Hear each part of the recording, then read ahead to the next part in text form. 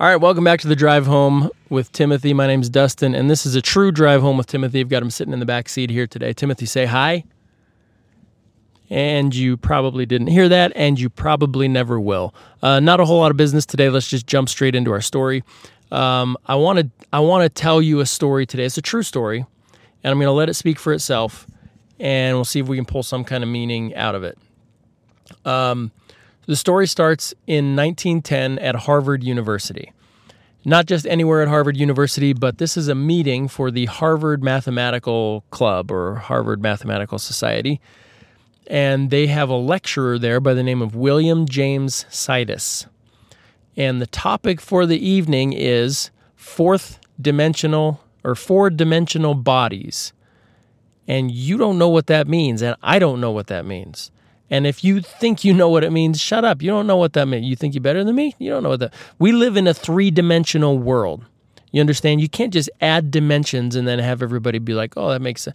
So if you're... This is the way it was explained to me. If you live in a one-dimensional system, universe, whatever, you are on a straight line. You can move forward on that line and backwards. You cannot go left and right. You cannot go up and down. If there is an object in your way, you're stuck. You can't get past it because there's only one dimension. Unless you live in a two-dimensional world. Now you can go front, back, and left and right. So if there's an object in your way, you can simply go around it, right? It's like going on a bear hunt. Can't go around. It's like that, but for smarter people. If you're in a two-dimensional world and somebody builds a wall all the way around you, you can't go above it because you can't go up and down. Now you can just go left, right, forward, and backwards, right? Are you staying with me? Unless you live in a three-dimensional world, which is where you and I live. Now you can jump over the wall or tunnel under it. If somebody puts you in a room with four walls, a ceiling, and a floor, you cannot get out, right? You've exhausted all three of your dimensions. Unless you live in a four-dimensional universe.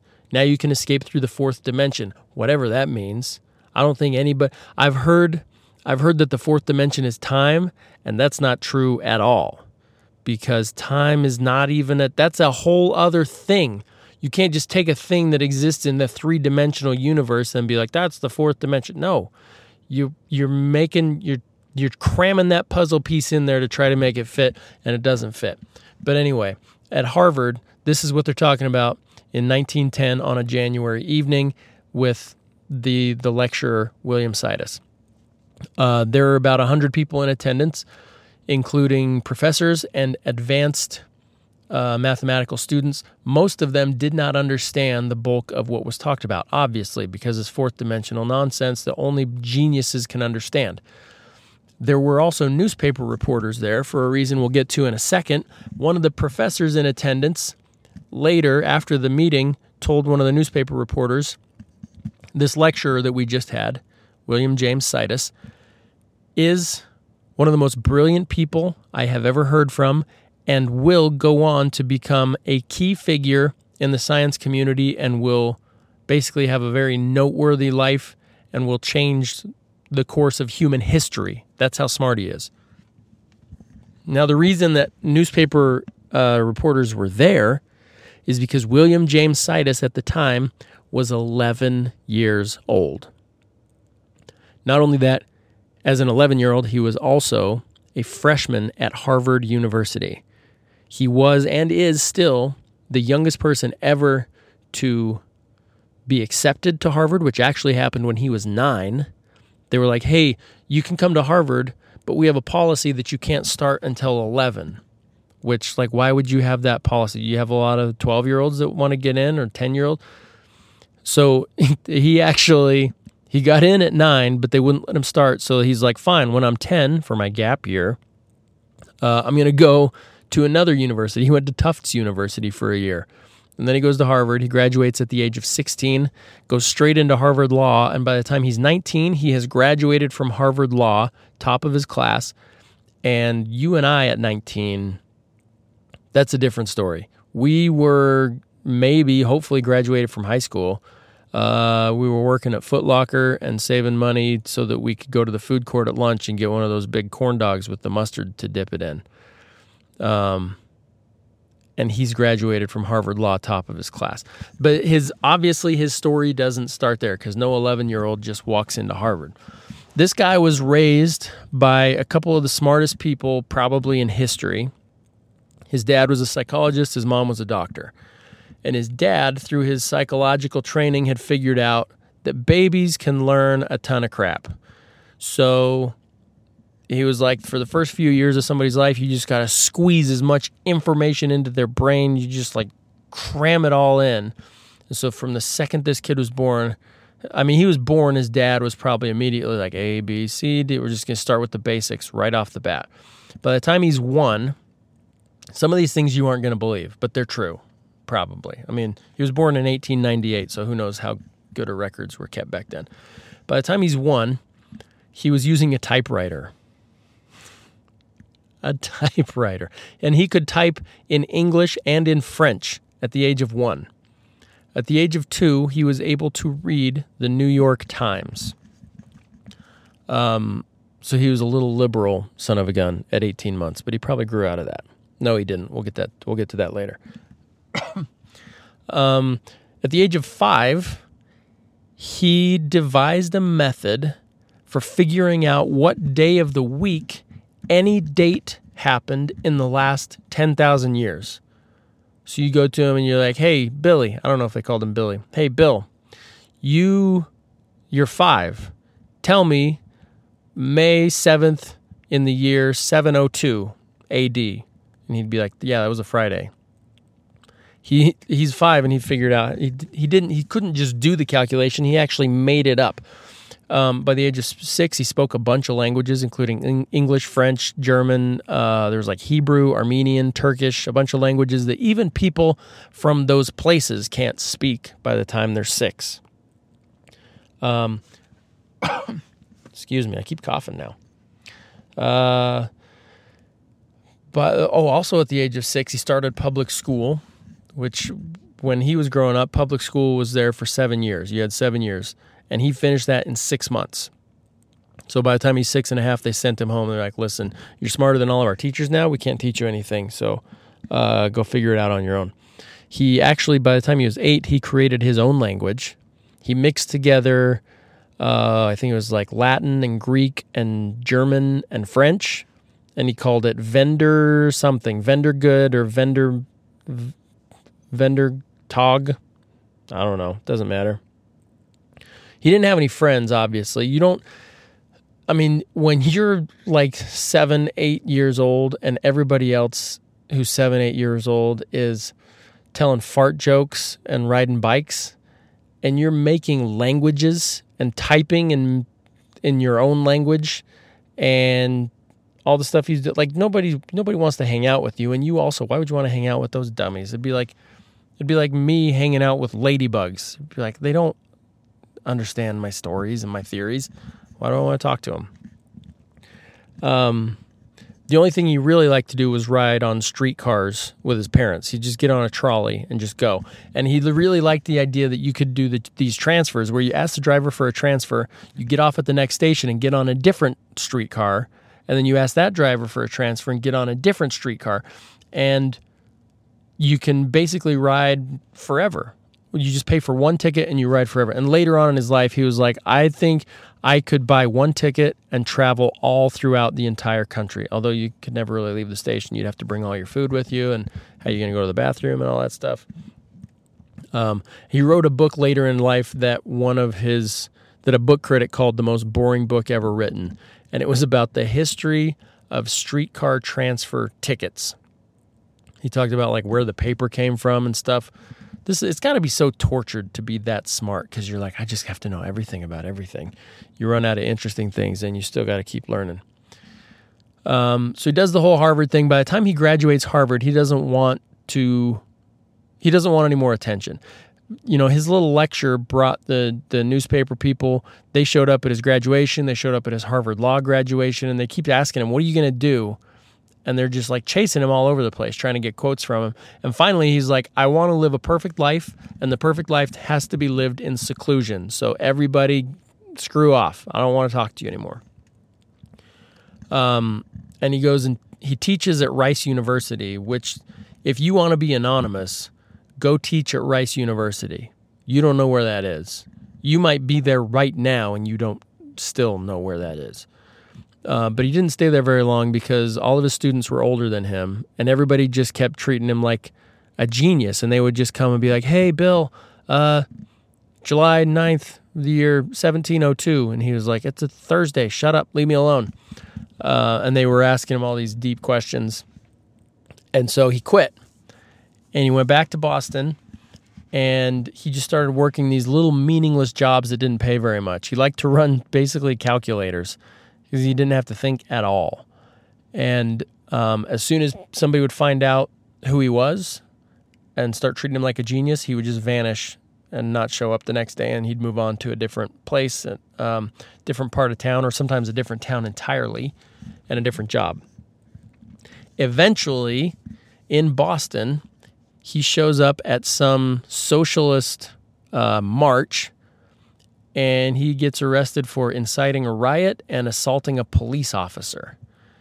And so that's what happens. The moral of the story is if you have your 1.5-year-old reading the New York Times, they're going to become a socialist, and they're going to go to jail because they're going to punch police officers. And I know some of you want to be like, Blue Lives Matter. That's not what we're talking about right now. We don't care about that police officer. The police officer was probably fine. So he gets arrested. He's sentenced to 1.5 years in jail. But when they let him out on bail, he just runs away. And he starts using different names and working different jobs. And he's sort of running all over the country. And but he's still smart. So he's publishing books and stuff. He publishes his the streetcar transfer book under the name of Frank Falupa. He wrote another book under the name John Shattuck. He used the names Barry Mulligan, Charles Beals, Jacob Marmer. He wrote a weekly column in a newspaper under the name Parker Green. He's basically just hiding from his brilliance. And he lived a tortured life. And he hated the spotlight, and he kind of hated being smart, but he was still brilliant. So he's got to write all these things down and get them out of his system. But he can't use his own name. Eventually, the New York Times writes some kind of "Where Are They Now" article about him that he hated, and so he sued them, and he lost the case. He sued for like defamation of character or something. He took it all the way to the Supreme Court. It took like years, a few years, and he lost. And not long after he lost, he died alone. Didn't have a good job, didn't have a family. He was basically renting a room from some lady, and she found him dead and listen to the irony in this, a cerebral hemorrhage. So his brain, the thing that made him more gifted than maybe anybody in history, or maybe it was blood flow to his brain. Maybe we all have the same kind of brain, but his just got more blood. Either way, his brain bled, and that's what killed him. And I would argue it killed him long before he died, because by the time he was 19, he was just over it. Didn't seem to get any joy out of life, and it was his spectacular brain that seemed to ruin it all for him. There are people who measure people's IQ after they have died. Just in history, like looking through their works, they try to estimate what their IQ was when they were alive. IQ, if you don't know, has a baseline of 100. So the average is 100, and most people are really close to 100. If you're really smart, you might be like 110. That's pretty smart. If you're super stupid, you're probably 90. If you're in the 80s, then I don't know what to tell you. You wouldn't understand it even if I said it. If you're under 70, we need to put a helmet on you just to go through life, and we hope you don't hurt anybody during your boring, stupid, unintelligent life. If you're over 130, you are considered exceptionally gifted. You are a genius at 130. So a few people from history that are notable. Albert Einstein had a monstrous IQ of 160. That is intelligence you and I will never understand, and frankly wouldn't recognize it if it sat next to us on a bus. Leonardo da Vinci, who some of you think is just a painter, some of you think all he did was paint the ceiling of the Sistine Chapel. Guess what, dummy? He didn't even paint that ceiling. He did other stuff. He painted that one thing of the lady with the weird smile. He also was in Ever After. Remember with Drew Barrymore, and he was like walking on the water with his wooden shoes, and then he falls in, and he's trying to get her to marry a prince and stuff. That's Leonardo DiCaprio. He also invented a ton of crap. He made a flying machine in the year, whatever year he lived, like 1200 or like 400 or like 1920. And he, excuse me, I keep coughing. I should probably go get tested. He was brilliant, and he had an IQ of like 180, they think. Sir Isaac Newton, who might be the single most accomplished scientist in the history of anything, who like invented apples falling out of trees and gravity and like force equals mass times acceleration and the law of increasing disorder and all these other, like, he figured out calculus in 3 months. It didn't even exist, and he made it happen in 3 months. It took me like 4 years to study that, and I don't know it now. He had an IQ of 190, which is unheard of. And the only person I could find with an IQ higher than Sir Isaac Newton, this is why I actually found this guy, was William James Sidis. His IQ is estimated to be between, listen up now, 250 and 3 mother bleepin' hundred. That's up to 3 times smarter than you. It's up to 4 times smarter than some of you.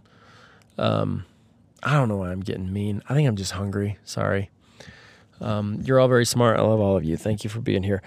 But he 250 to 300. He has the highest recorded IQ. Now, granted, it wasn't measured while he was alive, so he might be a little bit off from that. But he is, by all accounts, the most brilliant man in terms of raw intelligence, most brilliant person to ever live. And it didn't even help him. I mean, here's the thing. I don't know. We'll let this story speak for itself. You can take from it what you will, but here's what I'm thinking.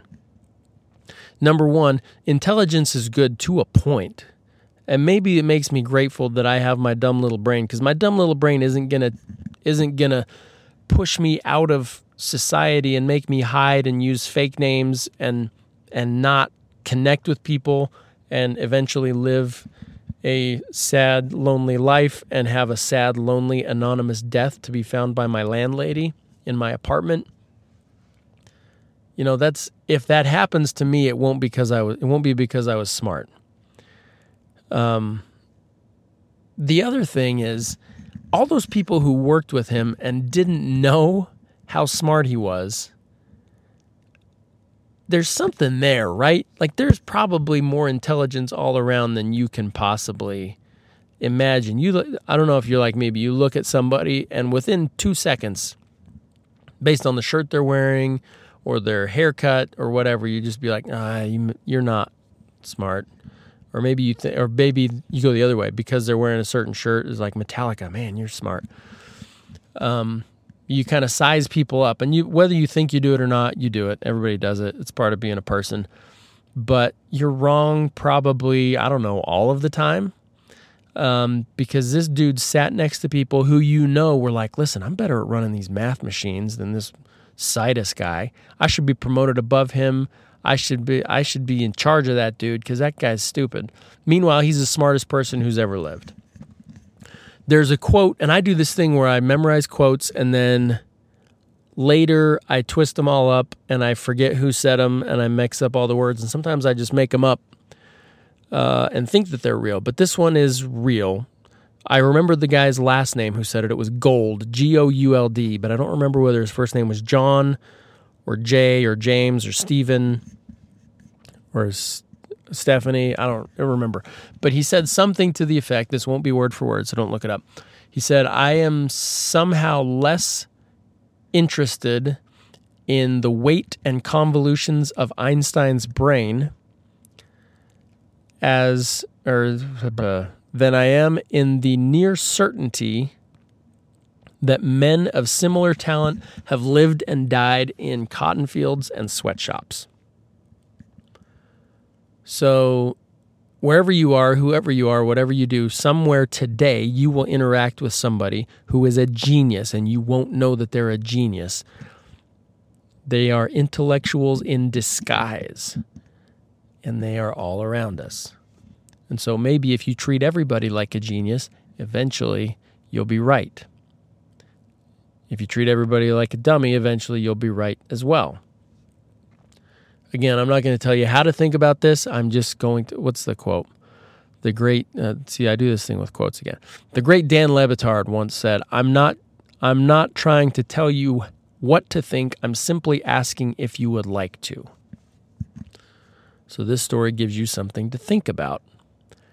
And I'm asking, would you like to? Take care.